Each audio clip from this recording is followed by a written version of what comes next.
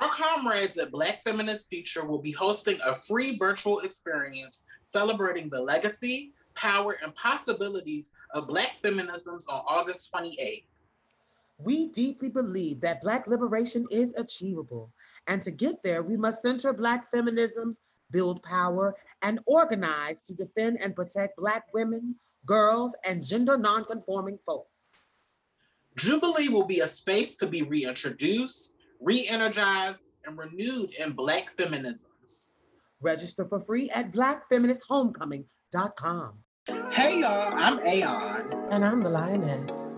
and you're listening to Box Number 512 Podcast. Grown Black Trans Woman Talk, changing your world one conversation at a time. The show begins now.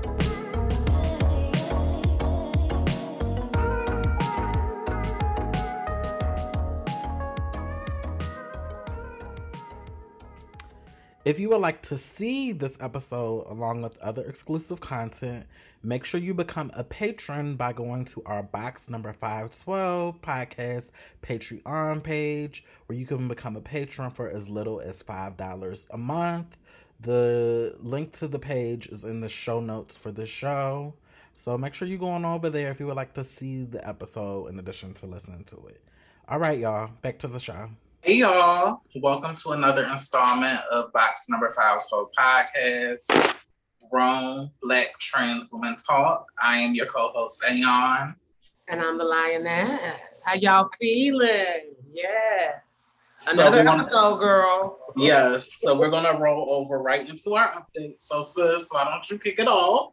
I will kick off updates today. So my week has been quasi-stressful. So I will give a praise report / testimonial. So it's very minor though.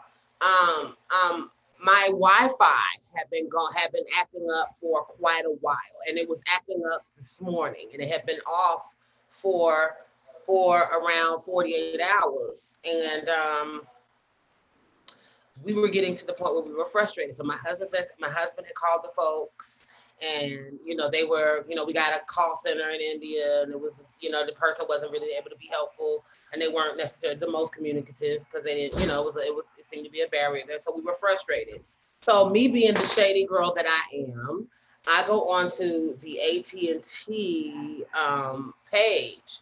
And I was like, let me just see what their social media is giving, just because maybe they don't know, what's the tea. So I didn't expect it to get this kind of response, but AT&T, I'm going to pull it up really fast. Here we go. I was having a conversation with my sister-in-law. We were talking about how frustrated we were. And so I went on their social media, and I was just like, well, let me see what they give. And mind you, I'm already pissed. I'm having to go and cancel meetings, go to public places for a service that I'm paying for. So this is all the context. So they posted on their social media, if your life was made into a movie, who would you cast to play you? And I responded, I live in I'm not going to tell my zip code area of Decatur, Georgia, and my Wi-Fi has been out for multiple days this month. It is still out now, and according to you and your unhelpful customer service agent, it will be out again for the next 24 hours, bringing this total time to 72 hours. There were more than 5 days where it was off in July. The connection is so unstable in spite of my unlimited plan that I never really get the full benefit of Wi-Fi anyway. But as someone who works from home and is having to go to public places to work for a service I am paying for with no reason for the problems, I would probably be played by Samuel L. Jackson in drag. And the opening scene will be at your office filing this complaint in person in rare form. They responded. They were like, we've confirmed the service status in your area. We're quickly working to reserve this. And then they told me to sign in to keep up progress. But of course, being me, I was like, no, you're going to feel me. So I went on another post and posted something else. I'm not going to read that one. But within minutes, I'm not even lying to you, of my first post, my internet service has been on and it's strongest it's ever been. And it begs the question, why was it off in the first place? If all I had to do was embarrass you on social media for you to turn it back on. But shout out to AT&T. I see you're listening and you're watching, and hopefully maybe they might can sponsor the show, honey, or help us. maybe we can take this teachable moment and make it a thing, you know.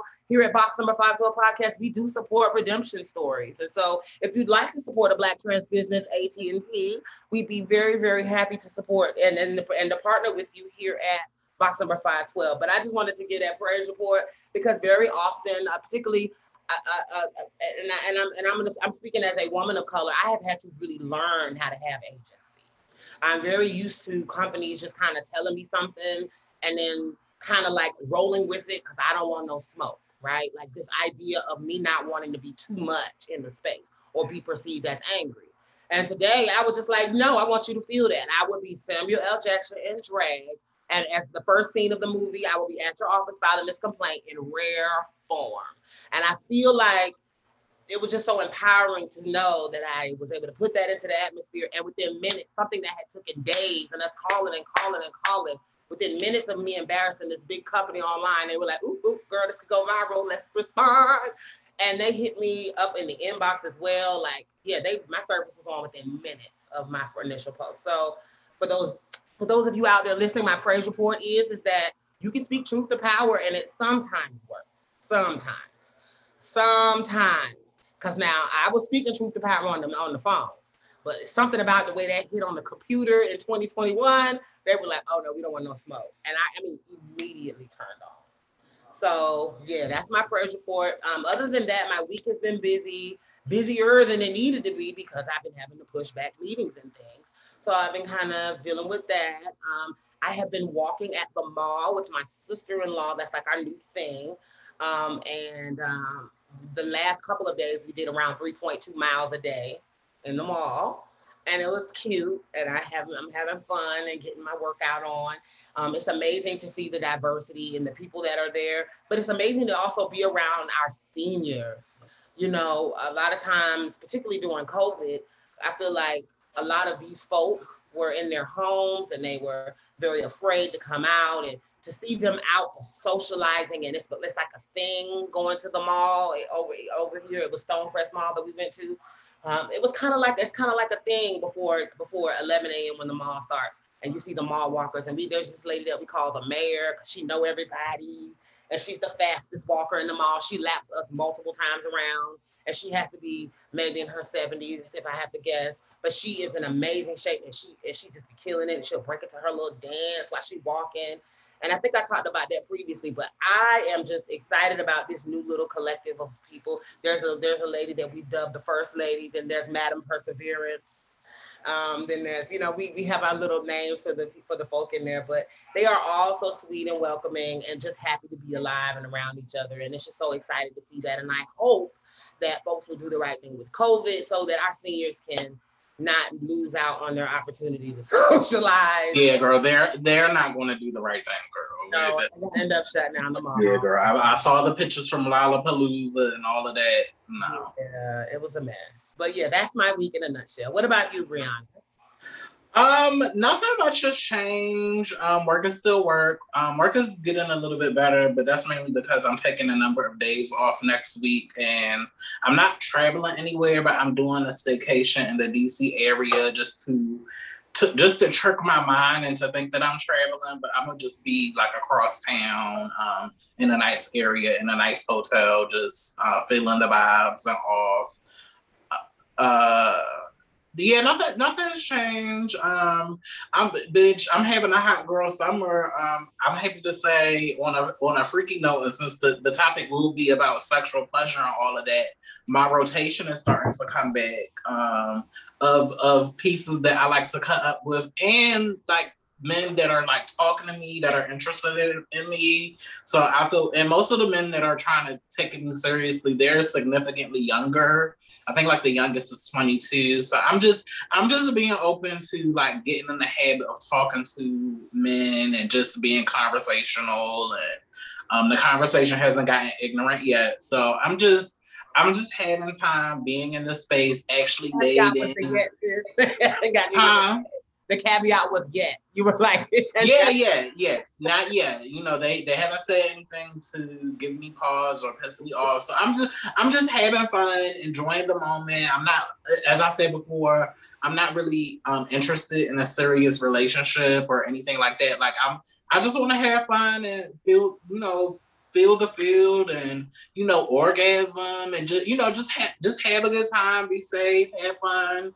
And then when I'm ready to have you get up out my house, you can get up out my house so I can go to sleep comfortably. So it was kind of dry. It's been kind of dry for a couple of weeks. So I'm glad that the rotation is back on and popping. My mom is great. Friends are great.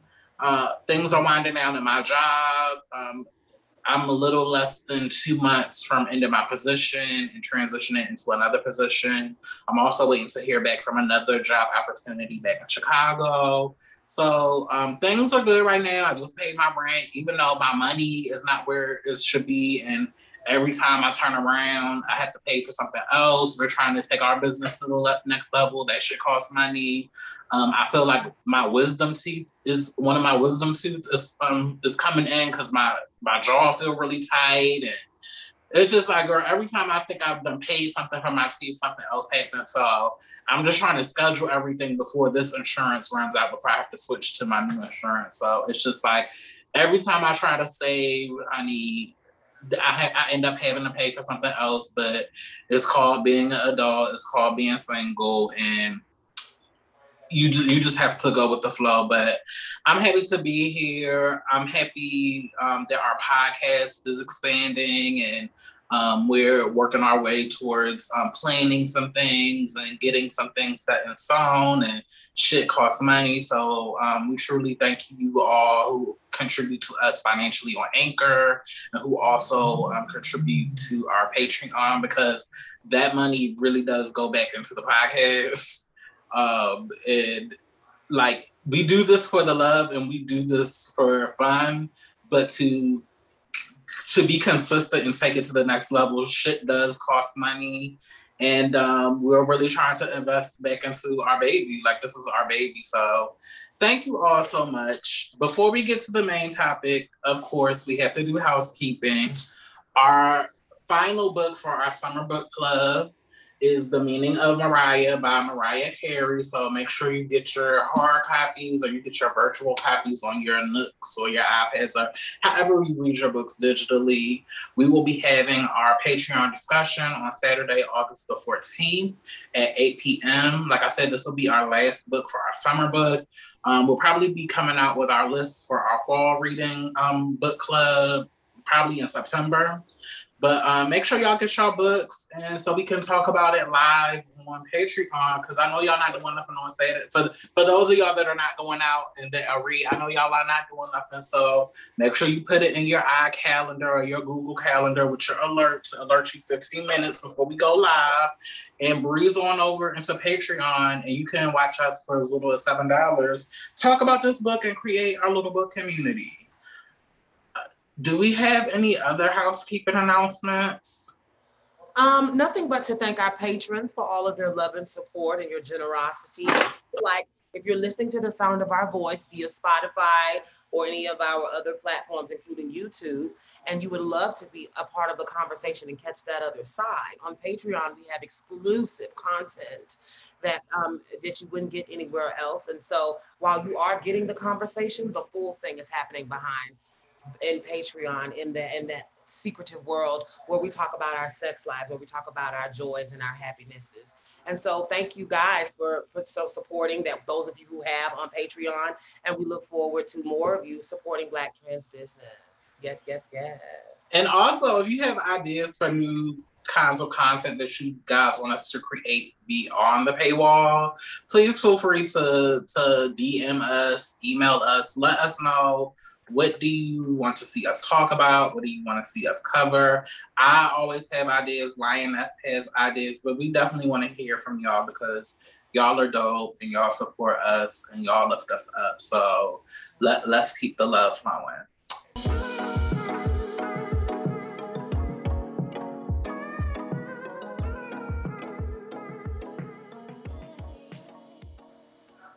So We are talking about sex today, but specifically, we wanted to have a conversation about how to heal after sexual trauma. So, trigger warning, we will be talking about sexual assault, rape, and all of that. But we're also going to be talking about how to heal and how to reclaim your power and to claim autonomy over your body. And we are going to be joined by a very, very, very special guest in a few seconds, Dr. Lex, who is just going to help us through this conversation. She is a licensed therapist and practitioner in sexual health. Not doctoral sexual health, but like a sexual therapist.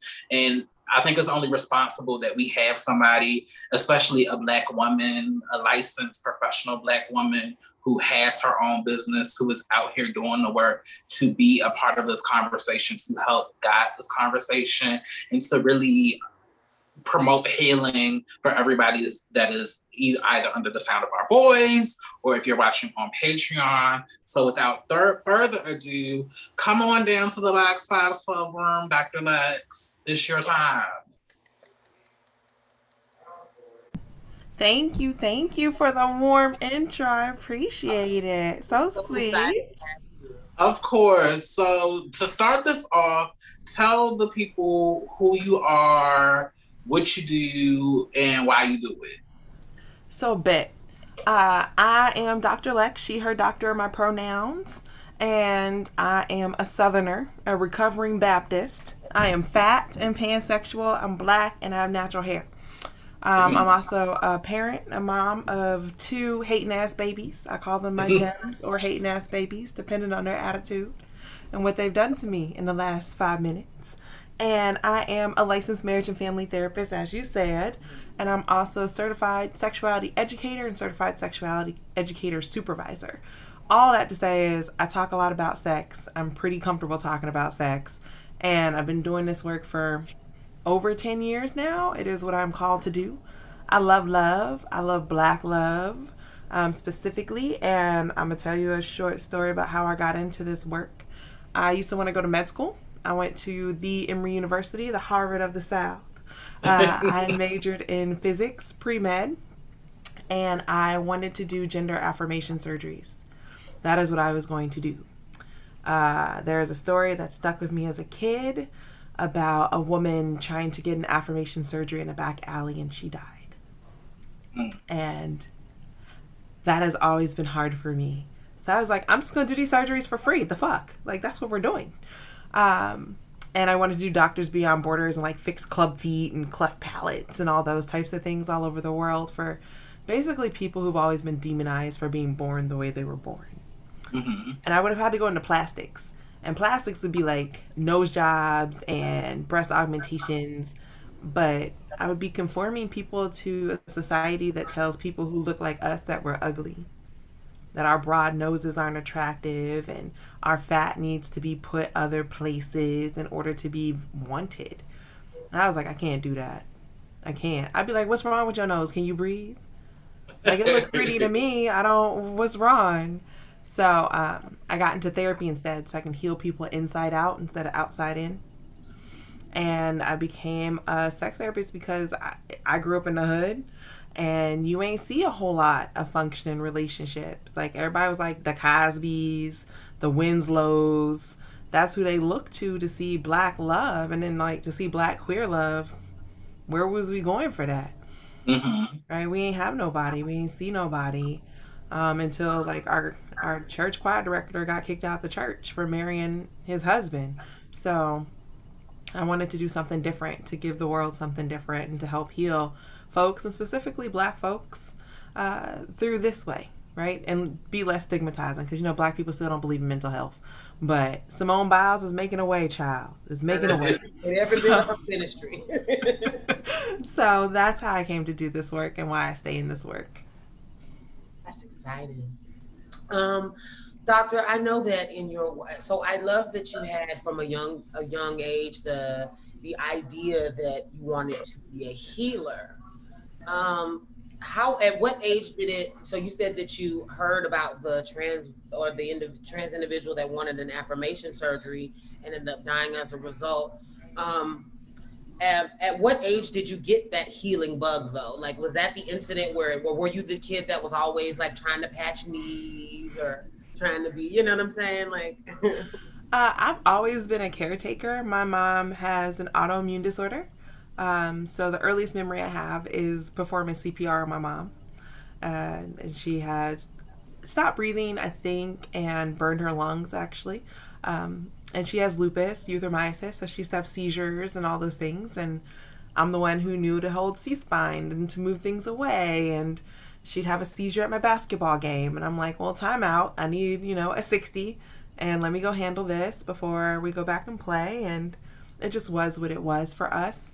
And at 9, I heard the story about the trans individual getting surgery, and I cried all night.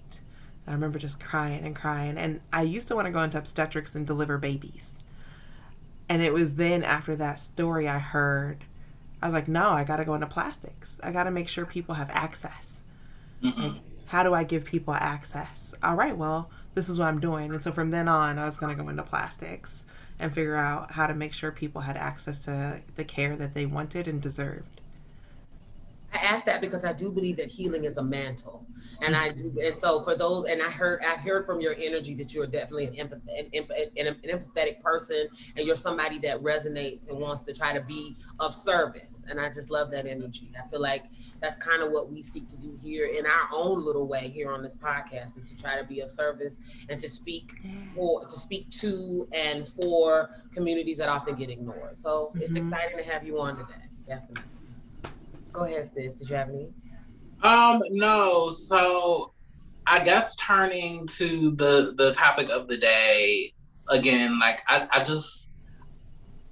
wanna have like a real conversation about sexual trauma, and I'm so happy that we have you here, an actual doctor here, an actual therapist, to kind of, I guess, through our narratives and through our stories, to kind of coach us through the emotions of why we may have felt a certain way, or just how do we get to a place where we're comfortable in the bedroom. And I think, especially for Black women, whether it be cis or trans, in the sexual space, because we are so over-sexualized, at least my experience is that it's taken me a long time to feel comfortable in my sexuality, to feel comfortable in my body. And at the point that I am at now is really reshaped how the joy and the pleasure that I have. But I think about how long I've given parts of myself away, or how long I just kind of went with the flow, because I thought that if I was going to be a woman, or even before I physically transitioned, just as a femme person before physically transitioned, I thought that part of me being desirable was to give my agency away. And a lot of time that allowed me to get into situations that necessarily weren't the healthiest for me, that weren't the best for me. And I just think it's really important for us to have this conversation and to really talk through or unpack some of those emotions and really get to the root of where some of that stuff comes from, and just the different tools that we can use to kind of, when these things come up, this is how I should approach the situation differently, or these are the things that I should be listening for. These are the type of partners that I should surround myself with. Sis, did you have anything you want to add to that? No, I just would, no, I don't. I would love to just hear the doctor go ahead and be doctory at this point. Always happy to. So I think one of the biggest things, especially because we're living in this personal pan pizza of a pandemic, is finding partners and lovership, right? So folks it's just, you got to find somebody that's going to be on your same page first and foremost, right? Keeping your safety and their safety in the forefront, right? However y'all want to do that and however y'all want to agree, that's what you need. If somebody's violating boundaries up front, like, well, let's just meet up, or, whatever their health status is. No, I don't want to get a vaccine, but like I wear a mask, or I'm at high risk for COVID. Like, where does that put you? So people that are considering your safety as well as their own, and they're weighing that in, it's going to be really important, just off jump. After saying that, I want to go back to our childhood, because what you said was exactly where I went with girlhood, black bodyhood, and the maturation, and we call it big therapy word, adultification of black bodies. So kids, specifically black kids, get put as adults way before anybody else, right? So as soon as we hit puberty, our childhood, quote unquote, is over. Some of us hit puberty at 9, right? I got my period at 9 as a person with a uterus, right? Also, I will say my twin brother hit puberty also at 9, because he started having night emission dreams. Mm-hmm. And at that point, the world sees us as fair game for sexual play. So when you add in queerness and people already think, oh, that little boy is funny, right? Then they already think that they have access to you for sex, for whatever their sexual pleasure is. Because in our black bodies, we are considered more adult and more sexually ready. And that's bullshit. It's utter and complete bull. That's not fair for us. But there comes this idea that, oh, we no longer need to protect them because they're fast. Mm-hmm. Right? Or they out here in these streets already. So they got to learn the hard way. I'm like, but ma'am, they're 12. Like, that's still a kid. A whole kid. And people are looking at that 12-year-old, but they're not looking at that 27, 37, 40-year-old adult, typically male, going after that 12-year-old. Mm-hmm. Right? So it starts with the skin that we're in, and we're taught these respectability politics, right? Well, good girls don't do this. And it comes from colonization. And I'm going to tell you this. On a boat off the coast of West Africa, some kidnappers saw some black bodies on a beach that had their titties out. And they got aroused. And because they got aroused on this boat, spying on these people, they was like, they must be sexual because my penis is hard. That wasn't our narrative. That wasn't a narrative that the natives had of this land, the indigenous people. The indigenous people said, this is hot and we need to survive this weather. So we don't need to have all this. And chesticles are chesticles. Right. Right? And some booty is some booty. And we going to keep it moving. Yeah. But because the white people, the kidnappers, the colonizers, thought it was sexy, now these people are sexy and want sex all the time. And we've been fighting that narrative all through colonization. So now we see it, right? Oh, keep your knees closed. You can't have sex with too many people. How many bodies you got? Well, you a hoe. And now your value goes down. Right? If we add fatness to that, if we add natural hair to that, if we add skin color to that, if we add body shape to that, all of those have more intonation of you're too sexy and you need to tone it down. And we get that and we carry that with us, and it develops into this sexual shame. You said some things that are really powerful that struck out to me. The phrasing of the adultification of children. I can speak for someone that at a very, very, very young age had a very strong sense of self, and that self was female, and I was assigned male at birth. And I remember the experience of trying to have that conversation with my mother, not really knowing the words. And I talked about this before on the podcast, but my sister and I was 4 years old. My sister and I were in a bath together. And I remember asking my mama, what's wrong with her, mama? What's wrong? And she was like, what do you mean? And she was like, I was like, and I pointed and I was like, what's wrong? And she said, well, she's a girl and you're a boy. And I remember, I'm a girl. Immediate correction. I'm a girl and we're both girls. And what's wrong? Because I didn't, in my child mind, it just was like, I know I'm a girl and she just got something different than me and I'm confused. And my mother, I remember the look on her face of like shock and fear. And I remember her kind of taking me out of the tub and standing me up and saying, never let your daddy hear you say that. Like kind of shaking me, like, never let him hear you say that.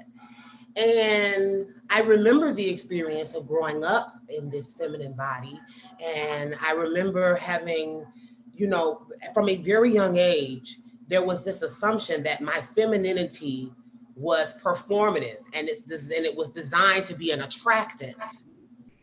And so at a young age, before I even knew about sex or what was going on with sex, I remember being policed. Don't sit like that. Don't stand like that. That, you know, like it was like on purpose. There was this like whole narrative that everything about myself was designed to attract attention and that I was somehow being the word fast.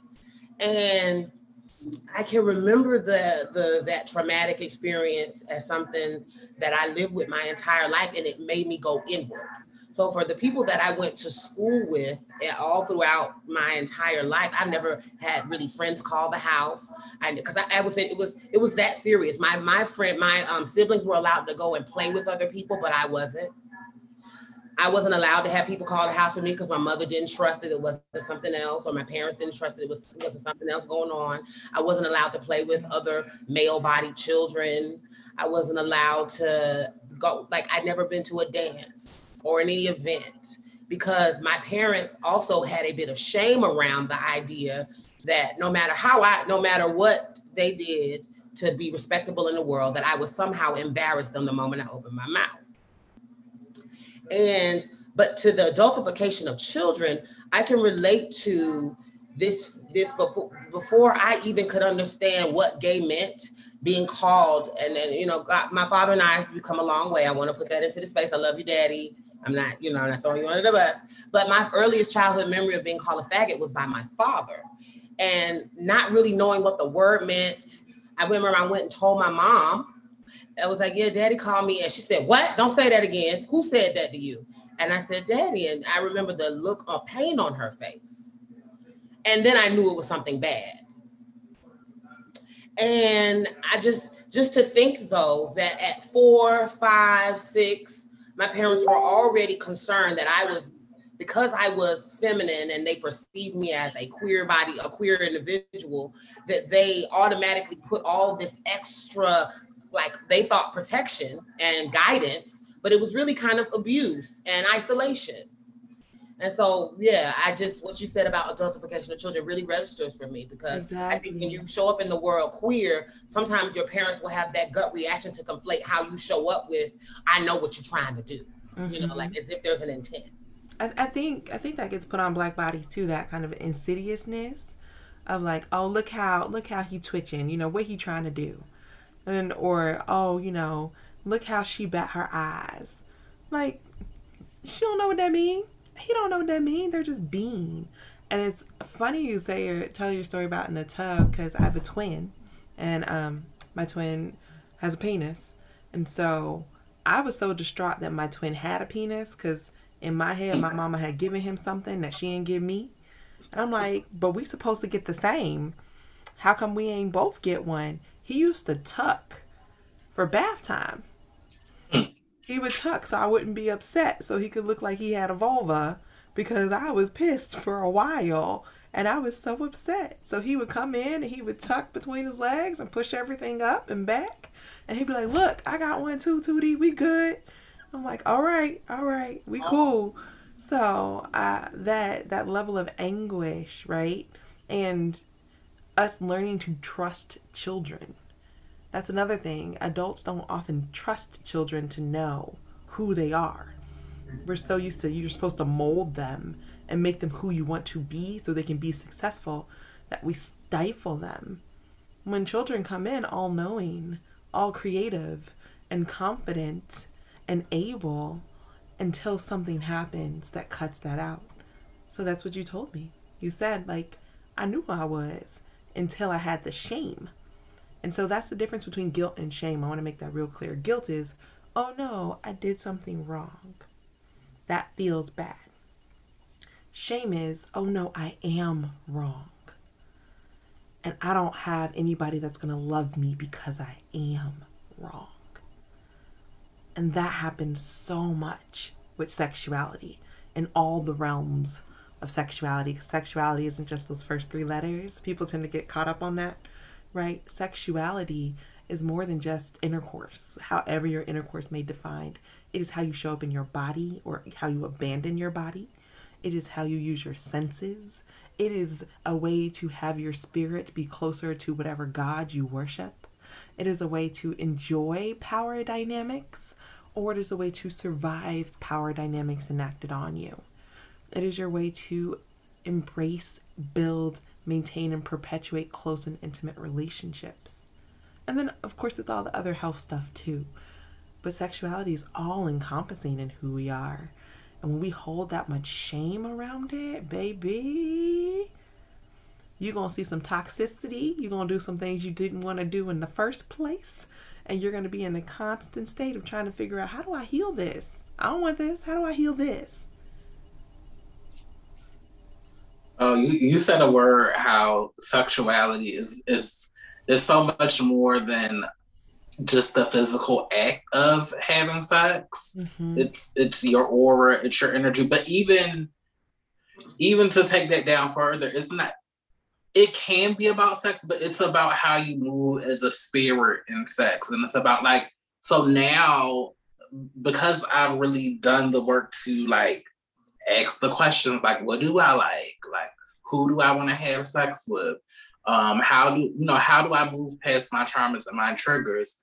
Now I can only have sex with men who are free in their own sexuality. And for me, it's a sense of comfort. And it's also a sense of safety. I think being a openly trans woman just moving in the world and being single is, I can have sex with somebody and I can instantly tell whether they're comfortable in their sexuality just by their body language and their energy before they even cross the threshold of my house, how they're interacting with me on Grindr. Are they easily sending me pictures of them? Are they easily acquiescing to my demands, or not even demands I'm demanding you, but just my baselines of these are the rules that you have to go through to engage with me to make me feel safe.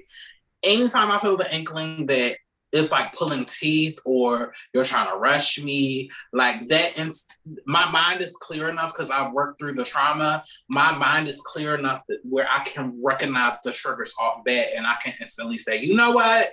This energy right here, not only is the sex not going to be good, I can tell that, but I also might not feel safe because I know behind that resistance is some shame in there, and I know that shame can get me murdered. So I have the mind enough, and I'm not at a point where I'm using sex or I'm using attention from men to validate my womanhood, that I can walk away and I can still feel good and comfortable with my decision. And also, when it even gets to the point in the bedroom, let's say they make it through the threshold and we negotiate sex and they come and it's fine. If we're having sex and your body is like an opposite magnet, you're pulling away from me, or you got the hood over your head, or you're trying to come in, or you watch, now I'm able to pick up on that stuff, and it's you know what? Pull your pants up, because I'm just in tune to that stuff, mm-hmm. and that stuff matters to me because I want to have a good time, and I'm not going to have a good time if you're trying to have sex with me in shame. And I just want more people in our community to get to that level of awareness, because mm-hmm. I really think it's the difference between life and death for a lot of us. Mm-hmm. You're not operating out of scarcity. Right. You're not operating out of scarcity, especially for no D. So D can be abundant. Absolutely abundant. And I love that you have those red flags, right? You're saying, if you're not going to celebrate me and my body, then we don't need to be here. You can go to the door. And I think that's also a safety precaution, just like you said, right? Because we already know romantic partners can be trash. What you shame of? and you gonna try and get rid of me to get rid of your shame, and we not. Right. That's not what we doing today. It's not what we doing. Yeah, and I really don't think we talk about that enough, and particularly in Black trans feminine community, that because the pervertedness of like white supremacy and colonialism is that those toxic men, that's who we should be positioning ourselves next to. And if we can position ourselves next to them, then we can have some type of power. And just unlearning that, like, I don't want to be position myself next to it because I'm still at risk. Mm-hmm. Even with it being that close, like even with me sharing the most intimate part of my body, or I'm still at risk. So I really had to unlearn that. But pivoting the conversation to sexual trauma. And before we get into this is a trigger warning for the listeners. So if you don't want to hear a conversation about sexual trauma and or rape, please fast forward. But we just want to get into the heart of this conversation. So when I was in undergrad, I was a sex worker. I was a sex worker, and I did it in order to finance my transition. And I remember one time, and I ended up being a victim of sexual assault during one of my dates. I was stealthed by a client. Negotiated, started off with a condom, and then the next thing I knew, the date nutted in me. I could feel the nut, and then I gagged, and I realized he took off the condom, and it turned into a big situation where I attacked him, and it turned into a big thing. But that particular incident,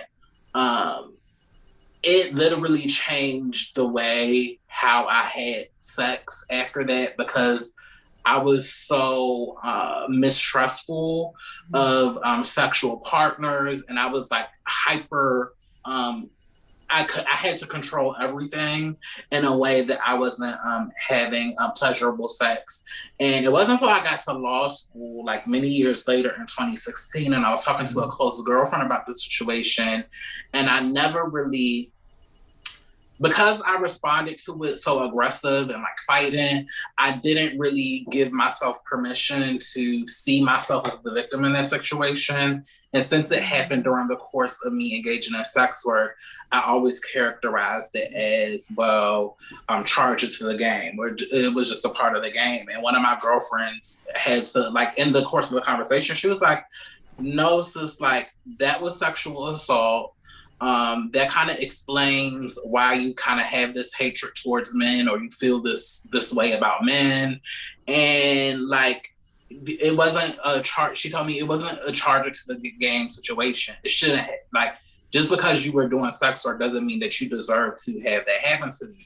So when we, shout out to my girlfriend Diamond, after I had that conversation, it kind of started this ripple effect where I kind of looked at that situation as a sexual assault, and I saw how it impacted how I was having sex, and it caused me to go on this journey of like doing like the deep digging of getting to a place where, one, I kind of had to shift how I prioritize these men in my head, because even though it had been long since I had engaged in sex work, I was still being drawn to like the DL closeted, being drawn to a type of man that the risk of me being in that situation again was high.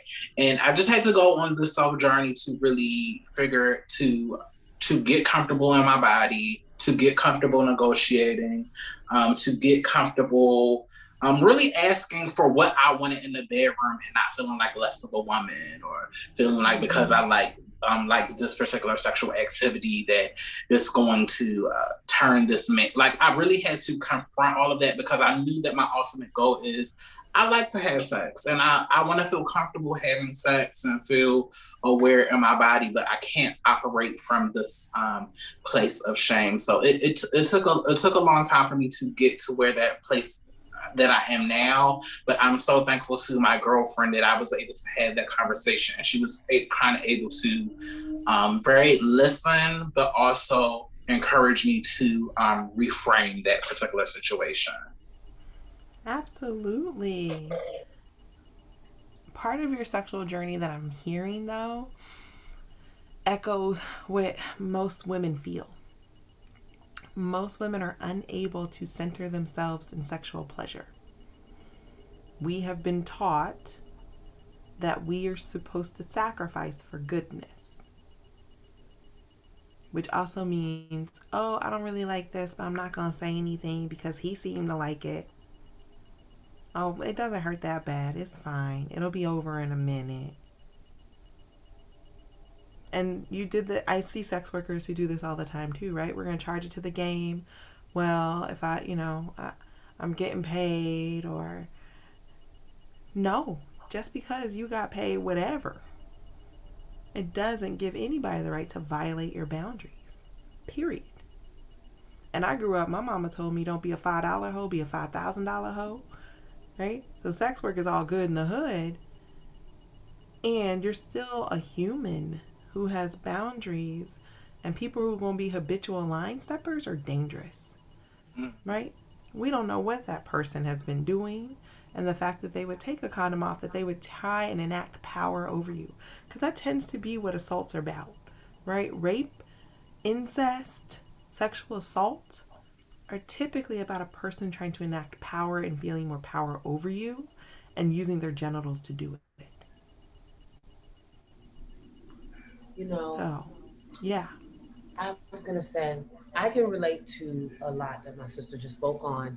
I know for me, as a child, so immediately when I realized that I needed to have shame about who I was, I talked about how I isolated, and I was literally a non-personality. My goal in every physical in every physical room that I was in would be to disappear.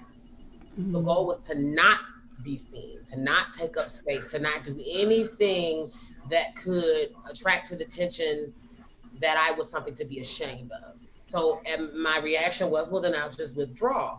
But what that also did, it created this barrier in communication between me and my parents, who in their thought were doing everything they could to protect me.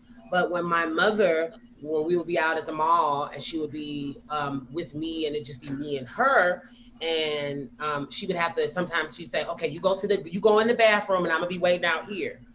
Well, if I wasn't able to tell her that there were times when men were pulling their penises out on me in the bathroom. I wasn't able to tell her those things because I felt like I would be confirming that I somehow was being fast, and that this somehow is happening to me because of who I am and how I'm showing up.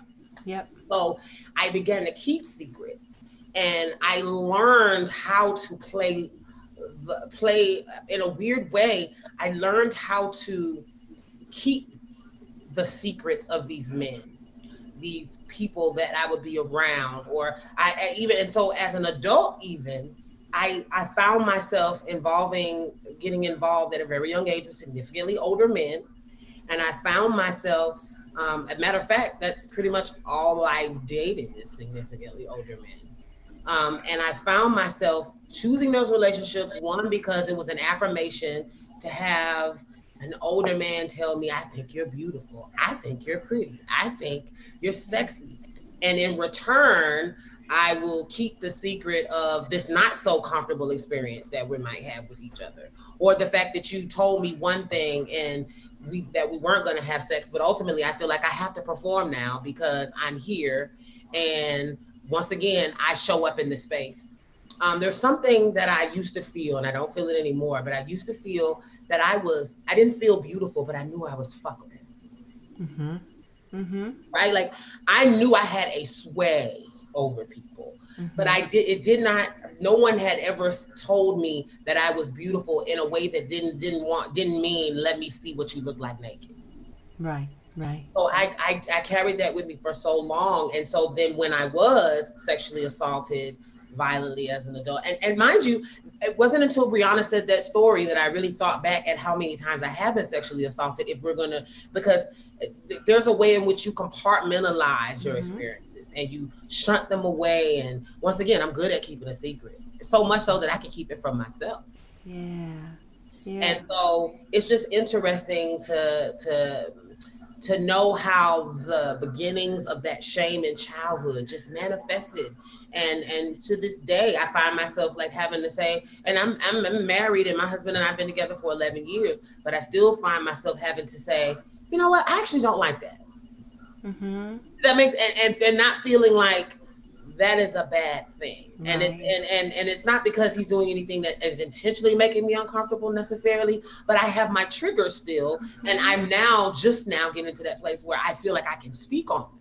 Right. So, yeah. Right. Yeah. No. And so both of you have just spoken to one of the very first steps us sexuality professionals do, and that's give permission. So I say give permission, but I also ask for permission from everybody I see. I ask permission to talk about these things, but I also give them permission to talk about them. You can say these things out loud, and I'm not going to think any less of you. I'm not going to think you're a horrible person because you've survived all of these traumas, because you are still here and existing, right? I think one of the hardest things for people who are surviving sexual trauma is when their body reacts to it. Right? And their body reacts with pleasure. And they're like, what was that? I did not want this. But they feel bad. And they feel like, well, if my body reacted, then it couldn't have been that bad. But meanwhile, your body is doing exactly what you need to do to survive. Because you have to remember, both of you have been through experiences that people do not survive. That people do not get out of. Whether that is physically because they end up murdered, or whether that's mentally because they break so much to a point that they have psychological breakdowns that they are never the same person. They are never able to function ever again. And you all did exactly what you needed to do in those situations to survive. Whether it was to fight or to freeze, be really still. We call it dissociating or spectating. You literally step out of your body and you see everything that's going on. You're both nodding at me, so I know you know this feeling. Yeah. And people know this feeling. They just don't know what it's called. They think it's normal. They're like, I'm just going to be over here, and that person's going to do there, and my body isn't me. I am separate from my body. That's not me. Right? I can put my mind in the Swiss Alps, but this isn't me. Then we also have this idea of trying to run away, right? However you want to run away, is I just want to get away from this. And then there's fawning. And fawning is a traumatic response where you people please. So it's, I want you to love me. How do I please you? Oh, you want me to do that? I don't really want to do that. But you seeing me and acknowledging me and validating me means more than me not wanting to do this thing. So I'll do it. That's a traumatic response. And it permeates not just our sexual relationships and romantic relationships. It permeates friend groups. It permeates work. It permeates school. Because you don't want that disappointment, because that disappointment will tell you that you're not lovable, that you're not wanted. And that is a narrative that some of us get put into us very, very early, that we are continually trying to disprove. And so trauma survivors, sexual assault survivors, especially ones who have had any type of boundary crossing, right, will think that, who's going to want me now? I'm damaged goods. Nobody's going to want that. And that's absolutely untrue. Because survivors are some of the most resilient folks who learn through vulnerability, but can have the most sensual pleasure because you're so in tune with your bodies, right? You know those triggers that give you the creepy crawlies and the goosebumps, and then you know those things when the goosebumps originate from a different place, that it's completely pleasurable and indulgent. But it's when you're able to house, and I call it grounding, most folks call it grounding, right? I can feel my feet on the floor. I can feel the chair against my bottom. I can feel air going into my nose, down my esophagus, through my lungs, and you can tune in to those sensual parts of yourself to remind you, I am in this room safe. So I'll give you an exercise. When you're with your husband, and you're starting to remember an assault, touch your wedding ring. Right? Play with your wedding ring around your finger to remind you, like, wait, no, this is my lover. I'm safe with my lover. We made a commitment. It's been 11 years in this thing. Yeah. Hey, babe, get off me. I don't like that. It's reminding me of some stuff. I need to pause. I want to switch positions. I don't want to do this anymore. Let's come back to it later. Sex does not begin and end with a hard dick. It doesn't. Right? The dick can come first. And you have a whole bunch of other time to do a whole bunch of other stuff. And then the erection might come back. Who knows? But sex does not begin and end with a hard penis. Right? But grounding yourself in safety. Right? Ground up for you, like figuring out maybe an internal condom. Right? Grounding yourself of like, hey, let's switch condoms again because like this one's dirty. Reminding yourself like, oh wait, this isn't that person. And I'm also not the same person. You can do those small little exercises, and if people are willing to consent and work with you, that's a green flag. You can still get some of this because me and you was on the same page. Right? Somebody like, why you want to use them? Or they too small for me. Sir, I don't have the time. It is 2021. We all know that condoms go over forearms. Right. So unless you got a real forearm and you are not in porn making millions of dollars. I have a question. How do you handle, so then I've had this experience and I found this to be traumatizing as well, where I've told my truth to members of my community, other trans women, women in general, and I've unintentionally, I think, I'm wanting to say that it's unintentional, but there are people that have made me feel like I was stupid. Like when I told the details of how things happened, it's like, oh girl, well you should have known. And you shouldn't have drank that. And you shouldn't have done this. And you should have done, and there's this whole idea that if you're not the perfect victim, that if you did, that if it's not something that is, you know, that's like a 48 hours special, that then somehow your story is something that you contributed to. Mm-hmm. And it's traumatic because I've also had women that I told my story to, and they was like, oh girl, that sounds sexy. Mm-hmm. That sounds hot. Mm-hmm. And I'm like, no, it wasn't hot though, but it wasn't. And I'm trying to get them to see, like, no, and I did it in this moment. I was trying to be vulnerable with you and share something I really makes my mouth taste nasty to speak on. And you're taking this as something that's hot, and ooh girl, he sounded say, ooh girl, you know, that sounds like the piece of trade I want to have. And I'm like, no, he actually was horrible, and I really don't know why you're not being able to understand. And so then it makes me, in a weird way, feel like I don't have a safe place a lot of times where I can really say it, because I've experienced that enough that it makes me question myself, like. Mm-hmm. Well, I know that it was violent. I know that it was horrible. I don't question it happening, but I question my own sanity as far as thinking, well, maybe it was some of my fault. And even though I know that it's not, I've gotten that reaction enough that it makes me question it. Yeah. Well, welcome to Gaslighting 101. Now we're going to rebuke that. In the name. Right? Because that's exactly what that is. It's gaslighting and minimization. And the second piece of that is it's rape culture. You just have to be safer than the other woman in the room.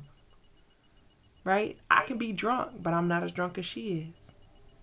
So I'm not as at risk as her. And rape culture has put us in this idea that it's not about safety. You remember the old school ways? Like, we all go to the club, we all leave the club. Right. You're not leaving the club with no randos. We gonna come find you. We will shut this shit down and close and lock all these doors and flip all these lights on until we know where you are.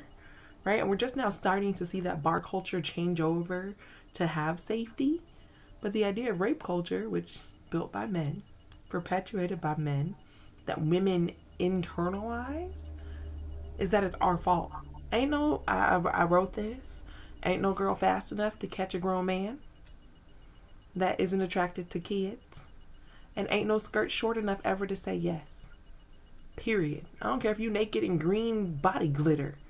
If you said no, You said no. And no, I take that back. It's not even if you said no. If you ain't say yes, it ain't a yes.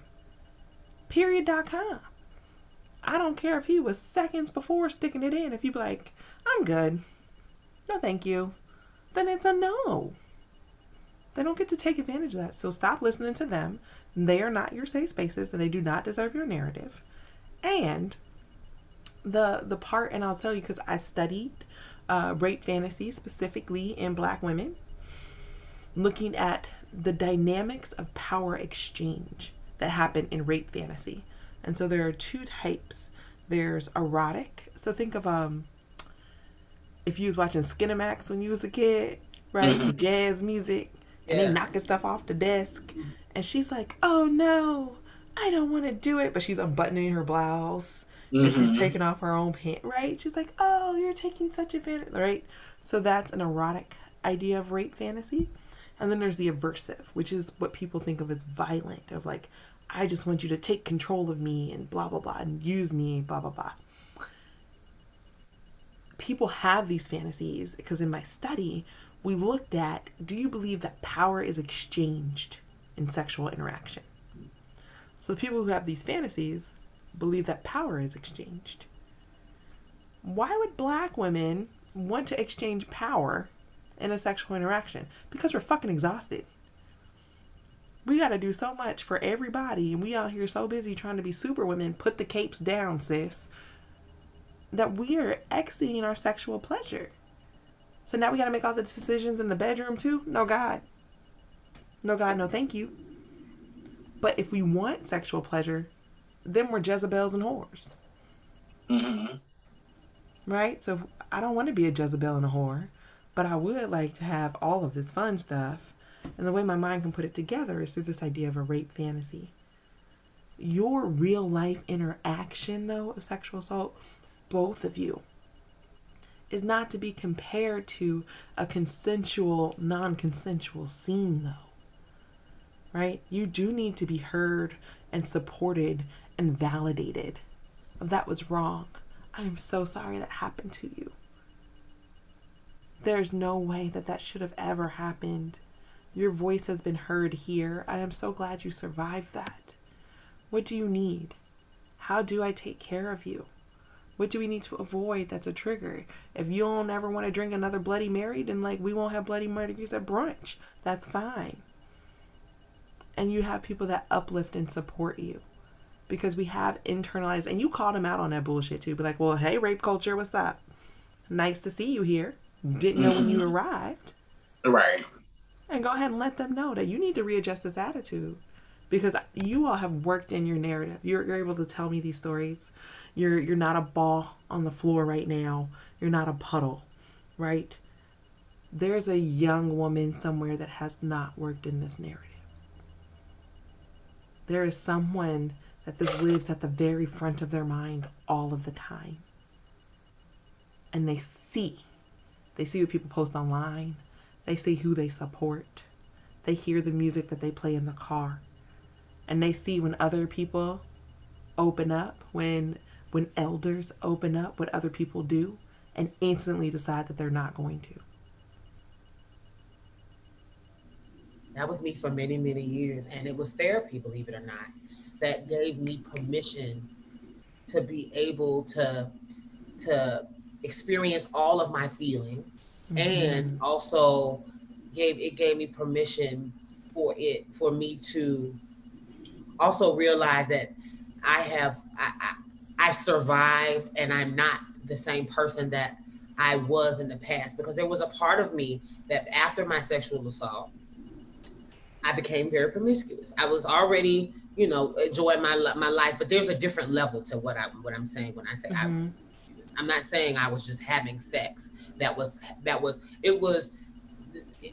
almost like I had the design in my mind that I was going to cleanse my palate by exposing myself to as much what I consider consensual sex as possible. Like, I'm gonna do this, and that's gonna be a memory. One day there's gonna be one dick. This next dick is gonna be the dick that's gonna wash me anew. Like, I really believed deep down in my heart that there would be some nigga that could just touch me in the right way, and I would just Mm-hmm. become undone, and this trauma would go away, and it has not, and that's okay too, and that's also what therapy taught me as well. Like, I'm very hard on myself for how I affect other people. Mm-hmm. And I to this day I suffer from severe social anxiety. I'm medicated as a result. I do have to regularly go to a doctor because of the medications that I take, for them to monitor me and all of that jazz. So I'm a lifer in this. Like, I'm a lifer in mental health care because of what I've been through. And I think that's what helps me get to that place. But I'm also aware that had it not been for me going to, shout out to Georgia State's Counseling Center. Hey, Georgia State. If it had not been for my school counseling center introducing me to those free sessions, and me kind of at least feeling a little bit better, even though I didn't necessarily feel my therapist could fully grasp, as a non-Black woman herself, I don't feel like she could fully grasp all of the levels. But I was able to say it out loud to her. And I was able to talk about it with someone. And I feel like that experience makes me gravitate back to therapy now. Like, there are times where I've gotten lax and I may let some time go and I'm not on my meds and I'm thinking I got it. And I'll find myself, the anxiety will get bad again, or the depression will get really bad again. And I realized that it is okay that it is a lifelong thing. I always thought therapy was something for, even after I had been to therapy, I thought therapy was something that you went through for a period of time. And then I'm done with it now. I'm healed. And I could never get to that healed place. And so for me, therapy is a lifelong thing. So I'm excited to have you on today, because I feel like that's not something that is talked about often. The idea that this is an ongoing process. Mm-hmm. Yeah. Brianna. Yeah. No, I was just feeling the vibes of the conversation. I definitely feel healed. So I guess I just want to pivot to say, first I want to say this. I'm not, even though I went through my trauma and I had that awareness, I am not completely healed. Like, practicing to center myself, to center my pleasure, to center my body, that is like a daily intentional choice. And some days that is harder than others, but I feel like I've done enough work to make the incentive of that choice easier for me. But it's something that in a white supremacist, anti-Black world that I always have to practice. But the more you practice something, the more it comes habitual, and that's what I've hoped for. That's what I've prayed for. And to anybody that's listening, like you said, Samaya, you don't ever, the world that we live in, we're never going to be completely healed. It's about generating new practices within us. And as a single person, I get to practice this every day, 24/7, 365. And that's okay. That's okay. Because I feel like I'm in a space where I'm loving myself more. I'm having the best sex of my life. I'm connecting with partners that really value my pleasure. And I feel like I'm able to prioritize my health, not only just like my sexual health, but like my physical health, in a way that it didn't matter to me, because I was trying to suppress it, because the sex for me meant so much more than the actual sexual gratification. It was linked to like my transness and, you know, my brokenness from my childhood. So I say all of those things to say that it's a daily practice, and I constantly have to make the choice to choose me, like every day when I wake up, that every choice that I make is to get my mind and my body in the best possible condition it can be. But I want to pivot. So what advice do you have for somebody that wants to get to a place where they're centering themselves sexually in the bedroom? So specifically for survivors, right, to slow walk this. Right. People expect like, okay, well, I've been in therapy. If you haven't gone to therapy, go to therapy. Find a practitioner that you can rap with. If you're not feeling it, the number one indicator for success is rapport. How you get along with a person. actually affects your ability to feel healed and to feel better. So if you don't get along with them, stop paying them that money and go to somebody else. You know, that's healing in what you just said. It took 4 tries to find a good therapist that worked for me. And I felt bad at first that I would start these relationships. And then because I felt like I felt like I would let them down, or that I would, there was that feeling of we've now shared. So then even though this isn't working for me and I'm not really, we don't have the rapport, because I felt like I shared with you, I feel like, well, now we have a covenant. And it was really difficult for me to leave some of my therapists and seek what I have now, which is a wonderful relationship. And actually my current therapist is a Black man. And it was important for me. I didn't know that I needed a Black man, but it was important for me to have conversations with a male figure that could kind of, I don't know, it was cathartic for me to be able to share some of my traumas and have a male figure identify, that was trauma. Like what you're just skating over right now, that what you're saying, sharing to me right now, that is trauma, and it was just healing in that. So I want to shout out to my dog. I love him. Hey, and shout out to Georgia State. I went there for a year when I was in high school in Atlanta. The survivors, right? We're going to therapy. We're slow walking it, right? And you don't have to be absolutely 100% okay right out the gate, whether you're partnered or not, right? I also don't think you have to disclose to every single Tom, Dick, Harry, and Mary about your history unless you want to. And that's going to be really important, who you're going to give this narrative to and what they're going to do with it. And you want to make sure that, one, it's consent. So like, I have something really hard I'd like to share with you. Is that okay? It involves sexual assault, right? Because that person might be like, hell no. I have my own history and trauma that I can't hold nobody else's. So no, thank you for asking. We need to go somewhere else. Let's pivot somewhere else, because I can't do that. Or I'm more than willing to hear it, right? Because I've had lovers in my office. I do a sexual history interview for every person that I see, child or not. But they would hide their sexual assaults from their partners because they didn't want their partners to look at them any differently, right? To see them as weak or broken or something to protect. And then partners would be like, and typically cis males that are Black would be like, I'm so mad, I'm going to go fuck him up. And I'm like, well, that's not helpful. That's not the response. That right, is. Like, cute and like that person been dead 7 years. Like, right. I don't need you to hold my anger for me. I'm a whole human. I have feelings, right? I need you to be here for me and notice when I tell you to back up off my neck like that. I need you to back up off my neck like that, right? So you're gonna slow walk it. And sometimes this also might be just looking at masturbation, right? Whatever that masturbation might look like for you. Getting to appreciate your body. So yes. Appreciate your body. Hands, toys, fingers, toes. I don't really care. But then I also want you to look for pleasure in your body outside of just your genitals. Right?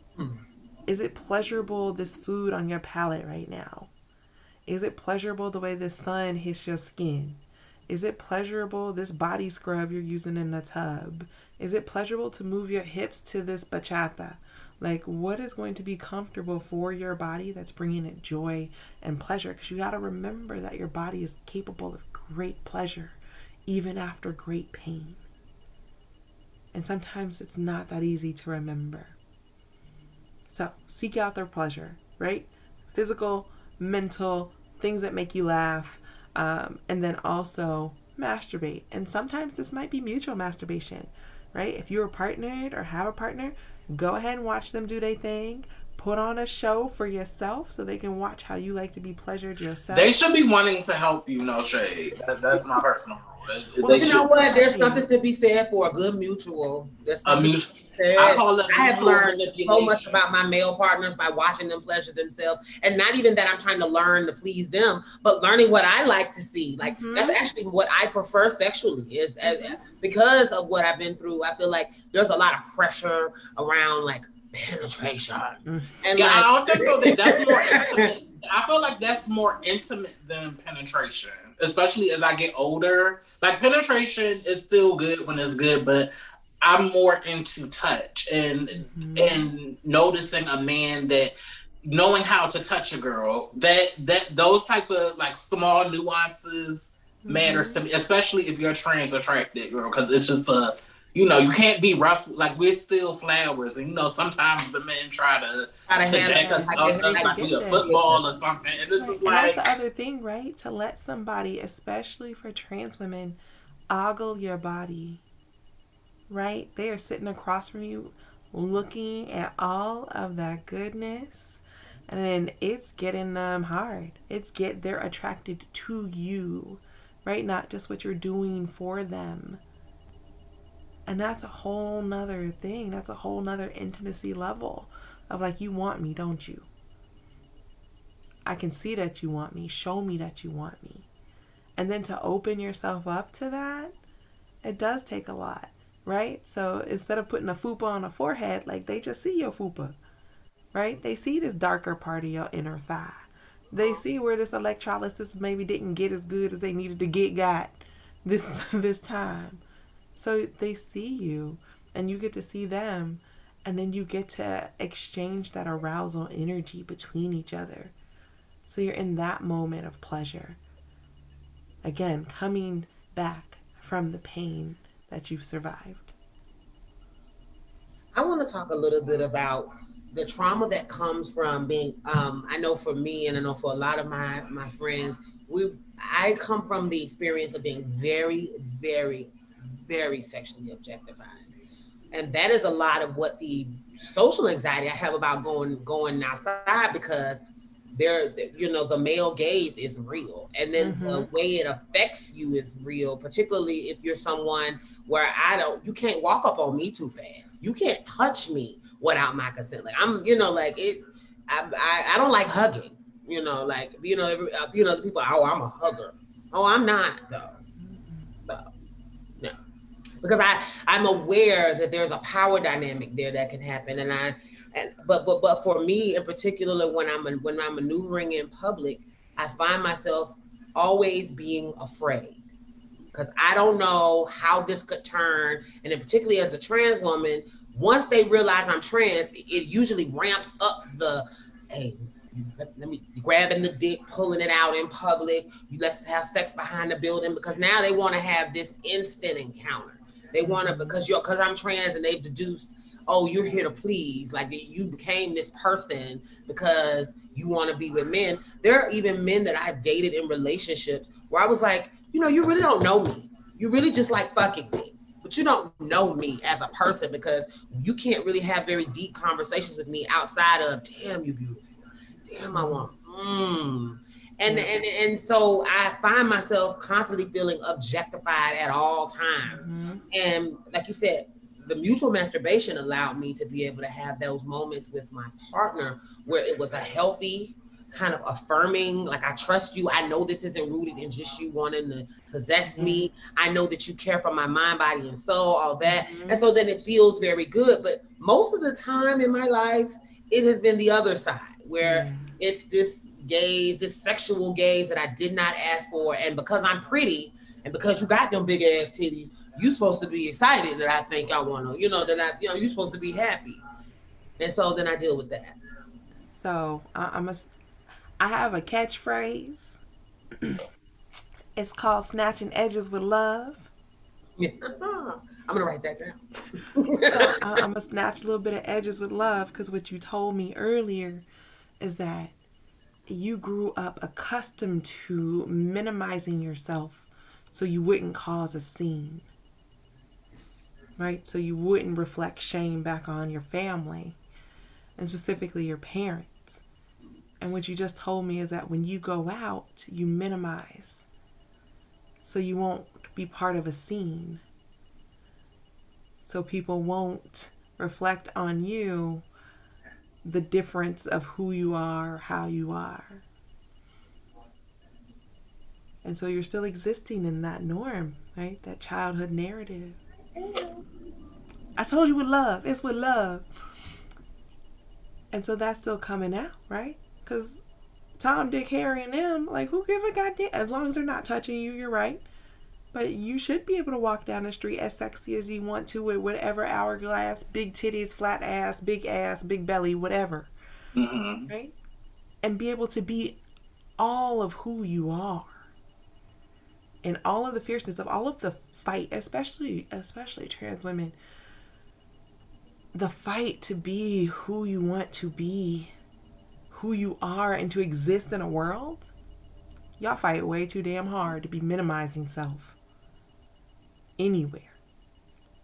All of that work, all of the coins, all of the learning that you do, all of the thoughtfulness in your appearance. And we gonna minimize that? Right.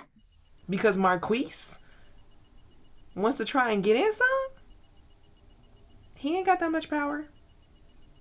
He ain't got that much power. I understand being safe at all times, right? Yes. But the fact that you don't get to go and experience life because it is peeing over here? Nah. Hell nah. But you're used to shrinking. You're used to making yourself smaller. And so that's your homeostasis. It's what you fall back to. I bet you when you and your lover get in any type of argument or disagreement or conflict, you get real small. And I'll withdraw. I'll disappear. Like, yeah, that's actually my trauma response. I just, Yep. So you're doing that. So I think we are at time, but before we go, sis, did you have any final questions that you wanted to ask? Well, I wanted to, okay, so I know that there are people that are listening right now that, like you said earlier, may not be necessarily at the place where they can even fathom, sharing or going to see a therapist, like, because there's the fear that I initially had of telling someone or saying it out loud. It was like, why do I keep wanting to talk about this? Why is this something that I just, like, it was almost like I on purpose felt like it was important that I never tell anyone this thing. And and it was also because every time it was even thought of or brought up, it triggered real feelings, heart increases, all of these other things, like I'm going through now a thing. And my question for you is, what do we say, or what to the young woman that may be listening right now, what do we say to her that may have just experienced some type of sexual violence or trauma and is considering maybe going to see somebody but is afraid? Yeah. So you don't have to start sitting in the room, right? You can start with a super close friend. Depending on the type of trauma and how old the person is, I will say sometimes we're mandated by federal law to report to somebody. Just keep that in mind, especially if they're a minor.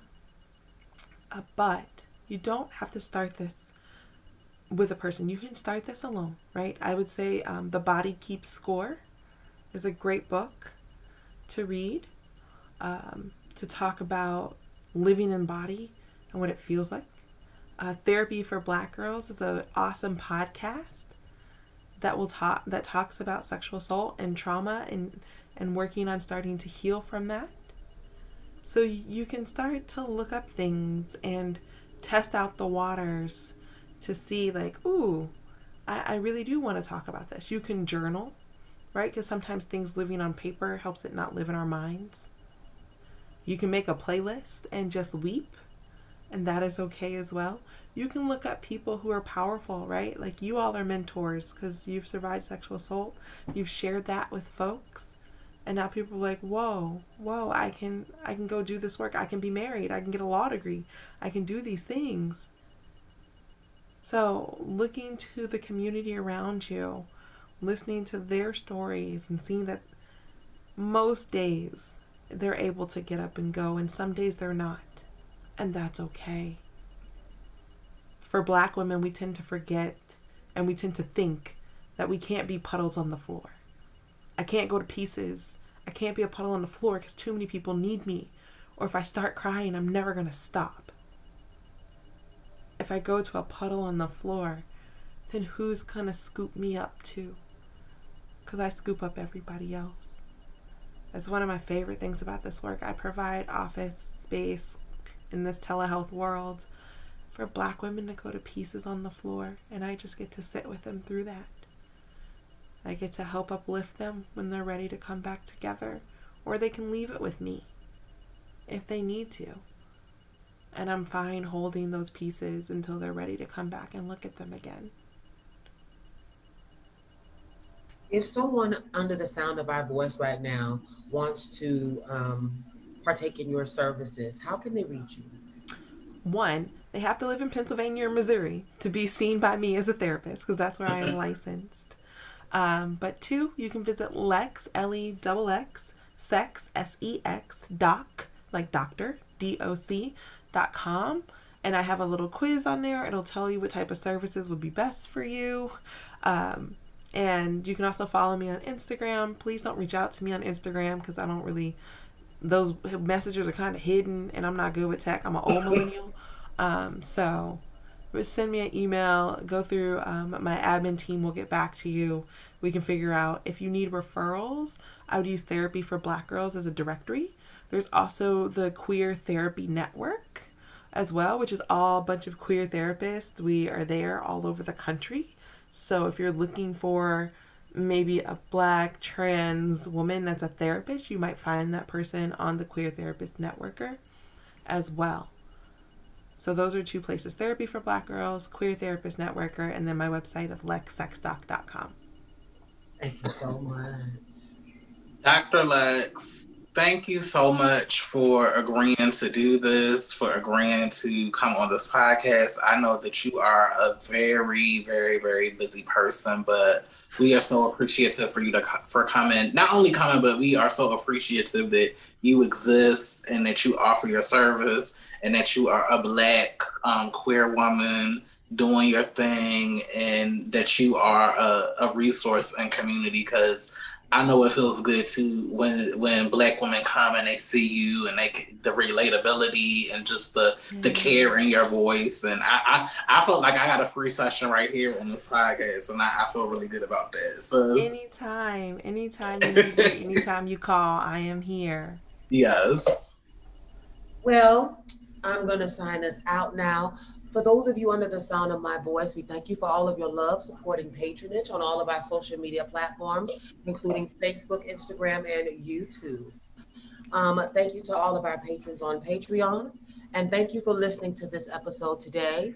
We appreciate you for those of us who stuck around to the end. And we understand that this was a triggering conversation for some, and for some this was very enlightening. And for others, this may be something that you just were curious about. But we're happy today that you guys were here to listen. And we thank you for all of your love and support. This has been another episode of Box Number 512 Podcast, Grown Black Trans Woman Talking. I'm one of your co-hosts, The Lioness. And I am Aeon. Bye. Thank you for listening to another episode of Box Number 512 Podcast, Grown Black Trans Women Talk. And don't forget to become a patron on the Box Number 512 Patreon page, where we have all new exclusive content. And also, don't forget to follow us on our social media, on our Instagram, Twitter, and Facebook pages. And also, become a subscriber on our YouTube page. Until next time, bye.